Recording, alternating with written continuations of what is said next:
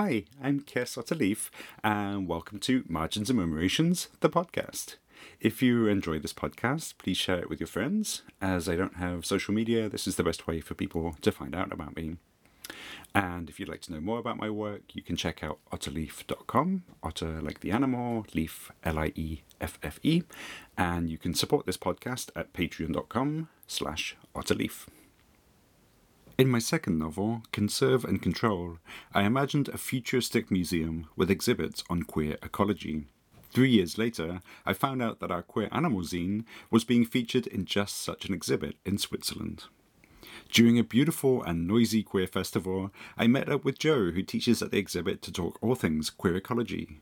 We also explored species loneliness, colonialism, and finding connection. Joe is a queer POC person currently living and studying in Basel, Switzerland. They've worked in different exhibitions in Switzerland, one of which is the Queer Ecology exhibition in the Natural History Museum in Bern, where they give workshops to kids and teens. Gently floating down the Rhine or having a joyful dinner with friends and loved ones is Joe's ideal way to pass time. And so here we are in some deserted corner of the Water Fabric, where I'm not sure we're allowed to be, but here we are. And yeah, tell us something about queer ecology. Yeah, well, I started doing workshops in museums first, and a friend of mine worked on the queer ecology workshop for the museum in Bern, and it kind of asked if I would be interested in helping as well.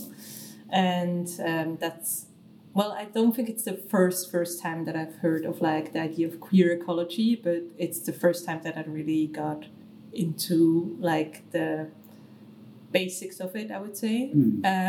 There was this famous Suki song, I don't know if you know it, Queer Tire, yes. That's, of course, I knew. And I had some basic ideas of like, well, animals obviously are not like monogamous or heterosexual or anything. And then as a preparation to start doing the workshops, I went to the museum and I saw your scene as well, and among other things. And that's the first time I really kind of educated myself a little bit more in depth. And yeah, I was really, I think at some points in my life, I've watched a lot of nature documentaries, all the Planet Earth and I don't know what. And it really struck me that to tell a compelling story, they would like really personify the animals, but in a way that is so normative, which is really funny if you think about like animal behavior or how plants behave, and then put that in terms of like, oh, now the mama is going to do this or that. And I think some of that I had already an idea that this could not be true, right? But with the museum exhibition, I was like, oh, okay, like there's a lot of variety within the animal kingdom as well as with plants, but more so the exhibition is focused on animals, right? Yes. And then I started doing the workshops, and it's really interesting how the kids will intuitively get the idea of animals being all kinds of queer, bi, whatever, like trans, whatever you want to call it. And it really helps them make the connection from like, oh, yeah, there's like, I don't know, diversity among all animal species as well as humans. And I think particularly with younger teens or kids, it's really a useful way of framing it because they're so excited by animals, right? So if you say, who has watched Finding Nemo, they're all like, oh, yes, I have one. Can I tell you about this thing? And you're like, yes. So if it would be biologically accurate, then actually the father would become the mother over at the course of a year, I think. Yeah, that is my connection to queer ecology, I would say. What kind of questions do they ask you? I mean, in the beginning, it's really interesting because we start by going to the exhibition, and then usually we task them with finding one interesting fact or something that interests them in the exhibition and bring back to the workshop. And especially with younger kids, it's always animal based. Like older kids or teens will say like, "Oh, I learned what asexual is" or something, but younger kids are always like, I saw a snail, I saw a Komodo varan. Yeah. And they have, in the beginning, before the workshop starts, that's what I find really interesting. Sometimes they ask me if we are going to get to know a queer animal. Like, okay. And then I ask back, like, yeah, what do you think? Do you think that there is one queer animal? And they're like, yeah, I think I know something about penguins or something. They're gay, right? And you're like, yeah, I mean, some penguins, yeah, the famous gay penguins, always having their pride parade. No, so that's basically what gets them into the workshop, like seeing that these animals that they, because I think a lot of kids relate to animals in quite a deep sense, right? They have a favorite animal, they think some animals are really stupid, others are really interesting, and they just want to know everything about their favorite animal. I think I'm still in that stage. Yeah, right? But I think it's like you get this encouraged to really, I don't know, relate to an animal when you get older. It's like weird in normative society, but the kids are still really within that headspace. So then when you switch to like, okay, but what does that mean for humans, or how can we look at gender within humans, then you get the questions of like, but can you really, like, because they don't know the vocabulary, right? They say something like, can you really change sexes, or can you change gender? And you're like, well, we saw with animals that is totally within the realm of possibilities, and why should it be different with humans? And there the questions are much more like, they can be very personal, because sometimes I out myself to the class. I'm like, I'm non-binary, and then they ask about my pronouns, or if it was difficult to come out and stuff like that. Okay. And sometimes it's more general. And I think what is really interesting is that they quite quickly sometimes catch on to certain normative forces within their lives. So oftentimes when they experience something, that will be the topic, like, for example,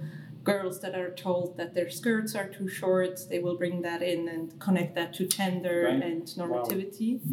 Wow. So sometimes you then really get far away from animals in some sense, but it's always about normativity, right?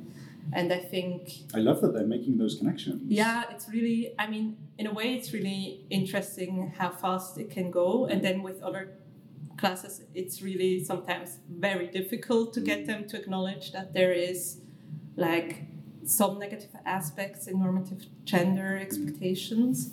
But I think it's really also a defense mechanism, right? And I think it's really about showing them that there are, all the questions are open to them. Like, they can ask me anything. And I've noticed that, like, with talking with teens especially, if you show them you're vulnerable, they will really react to that in a way that I didn't expect. I was like told like, oh, teens, they can be so mean.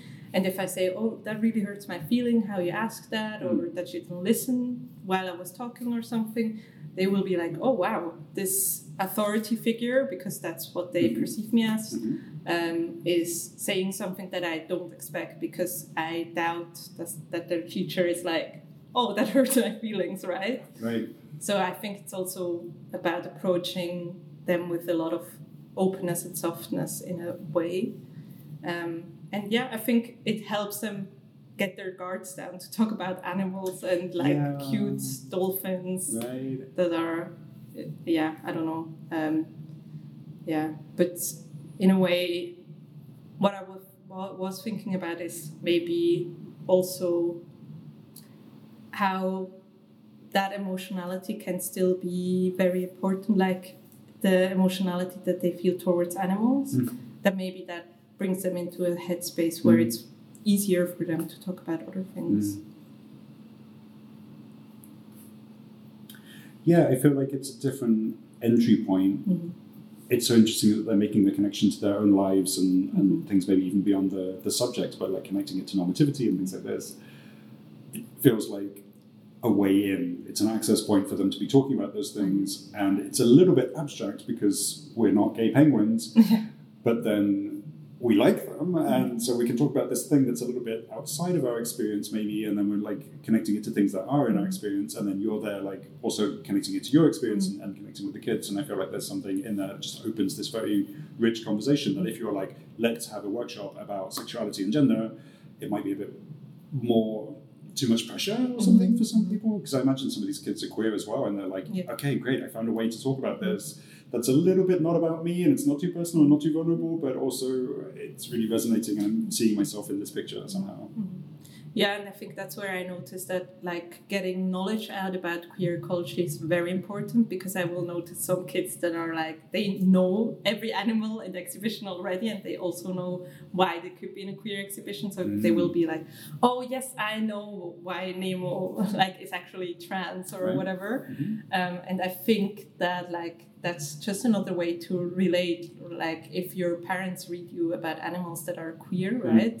And you see yourselves in them, that's so important. And it's a way to like not directly, directly saying I'm queer myself, but like these animals are, so I'm seeing some experiences reflected in that. And that's also like why I think the terms are useful to use, like saying Nemo is trans, or saying, I don't know, that the albatross are like lesbians sometimes. And on the other hand, I always kind of put a special just emphasis on the fact that these are words that we created, because they have a lot of questions about labels, like how do you choose a label, or how do you, I don't know, can you change labels? And you're like, yeah, of course you can do whatever you want with those labels because we invented them. And that I think also helps them to understand, like, okay, labels are our own invention. So in a way, we are free to use them as we want. And it's not about learning the labels. I don't expect them to go out of the workshop and be like, I know what pansexual is, I know what asexual is, I don't know. I expect them to kind of know that there is a diversity of human experiences, and that they can use those labels if they want. They don't have to. And if they're really confused about the labels, they can just ask people. And I think it's so much just about asking, and within that also in like admitting that you don't know things, like because that's what I feel like a lot of teens especially, they cannot tell you like, I don't know what queer is. You have to turn it around and be like, so if I don't know what queer is, how would we explain it? And then they start like gathering all these facts and knowledges, and that's really cute. And then also with the animals, they can make easier connections, right? So they, kind of gauge that more rapidly. And also it's a fun way to, like, if you want to talk about anything sexual, it's easier to do that with animals than with humans. And that's so interesting that if you're like, you start kind of like telling them, oh yeah, that this is how, or dolphins have sex for pleasure as well, I don't know, then it's easier to talk about sex and sexuality in general. That is also interesting. It makes a lot of sense. I feel like that is what's also happening on the other side when people learn about, get their sex education from a BBC documentary, and they're like, this is what sex is for, it's for making baby tigers or something. And that's a different story that's being told in a very specific way. It's like, this is what sex is for, this is how it works, and this is why you do it, which looks remarkably like a sex education or mainstream sex education workshop or something. And so it's like a different story that also has different results. Storytelling is an interesting point, because every exhibition tells a story, right? And the one in Bern is divided into the animal and the human section, which is one thing I would really want to change, because it's useful for relating to different things. Like, you can tell kids, look, animals are queer as well, so it shouldn't be weird or abnormal with humans. But at the same time, it really leaves this binary open, like humans and animals and nature and society, basically. And I think what I would have liked to see is really like also, because in the human side they focus strongly on the like societal, which is okay, I think, but at the same time it's also like you don't look at the societal part with animals. You don't talk about how they live in communities, or like what you were talking about with the, what if I remember correctly, with the vampire bats that live in communities and do mutual aid. Like you can find aspects of community in animals as well as the biological aspects, which are obviously there in humans as well. And I think that would have gotten to a deeper level, even like how do we want to relate to the world as humans, and how do we relate to animals, and how do we relate to queer animals specifically, and how is it that queerness was something that was for a long time like kept secret, even though it was observed in animals from like hundreds of years ago, right? And how does that mirror our societal treatment of queerness, right? Because there's a reason that we need to call these animals queer or lesbian or trans or gay, because they were treated in a similar way than humans, right? Queer humans, obviously. So that's one thing, like you can really not see that in the exhibition. They don't explain why it's like empowering or important to call animals queer, and why it's not only about saying, okay, these are normal animals, then queers are also normal, because that's not what I want the exhibition to be about. I want it to be about the like just immense diversity among like human experiences, animal experience, how we relate to them, how we can build communities, even though all of us are so different, right? With animals included. And I think that is something that, like, if that exhibition would ever exist, I would love to do a workshop there, let's say it like that. Yeah, what else does the ideal exhibition have in it? I also feel like you were talking about the separation of plants and animals in the exhibition, and actually quite a fundamental part of queerness and queer ecology is like complexity and interconnection. So like dividing these like different sections of it already feels a bit weird to like not be making all those connections. So what else? Like you're designing your ideal exhibition on queer ecology, and what else would you have in it? I mean, I think I would also have a lot of more influences from, for example, I mean, they had community influences like from the queer community, but I would much more also work with other marginalized groups, like imprisoned people or people of color, and draw those similarities out as well. And I think, like, for example, mutual aid is such an important, like it's always said, oh yeah, we can't give out too much free food or money, I don't know, then people will get lazy, whatever. And if you have parallels in the animal kingdom of like, yeah, mutual aid is something that some animal species choose to do, and that is a viable option, like maybe that would help us. I think like seeing animals, plants, nature in general as a starting point for what can we do better, instead of just like exhibit them and be like, yeah, here's a bat, here's a dolphin, here's a bonobo or something, but rather reflect upon our experience. And in that sense, I mean, I always love exhibitions to be interactive, and that's something that they really try to do. And I see that the resources are always limited, and if people go to an exhibition, they expect to be there, I don't know, maybe 1-2 hours and then go home, right? So maybe you would have to approach it wholly different. Like maybe you say, this is not an exhibition as much as it is an experience where we expect you to kind of partake, of course, in whatever way you're comfortable with, but that you really have to kind of grapple with the questions of like, what can we learn from animals, from plants? What does it reflect? How does it reflect upon us as a society that, we don't really have mutual aid programs that are state sanctioned, I'll say. I think that would be an ideal exhibition for me, like more interactive and more really reflective on how we can learn from nature in general. Yeah, sign me up. I'm there. It sounds amazing. I'm all over it. We can do it next Yes, year. okay, You have great. some free time. I can imagine that recognition must be a big part there as well, of like where this information comes from, like how it's sourced, like from communities. I imagine also, I just feel like it's an important thing also, like with the work that I'm doing on queer ecology, just like a recognition that this wasn't just invented in Europe or Switzerland or somewhere yesterday, and this is just like ancient indigenous knowledge as well, and I can imagine it's quite easy for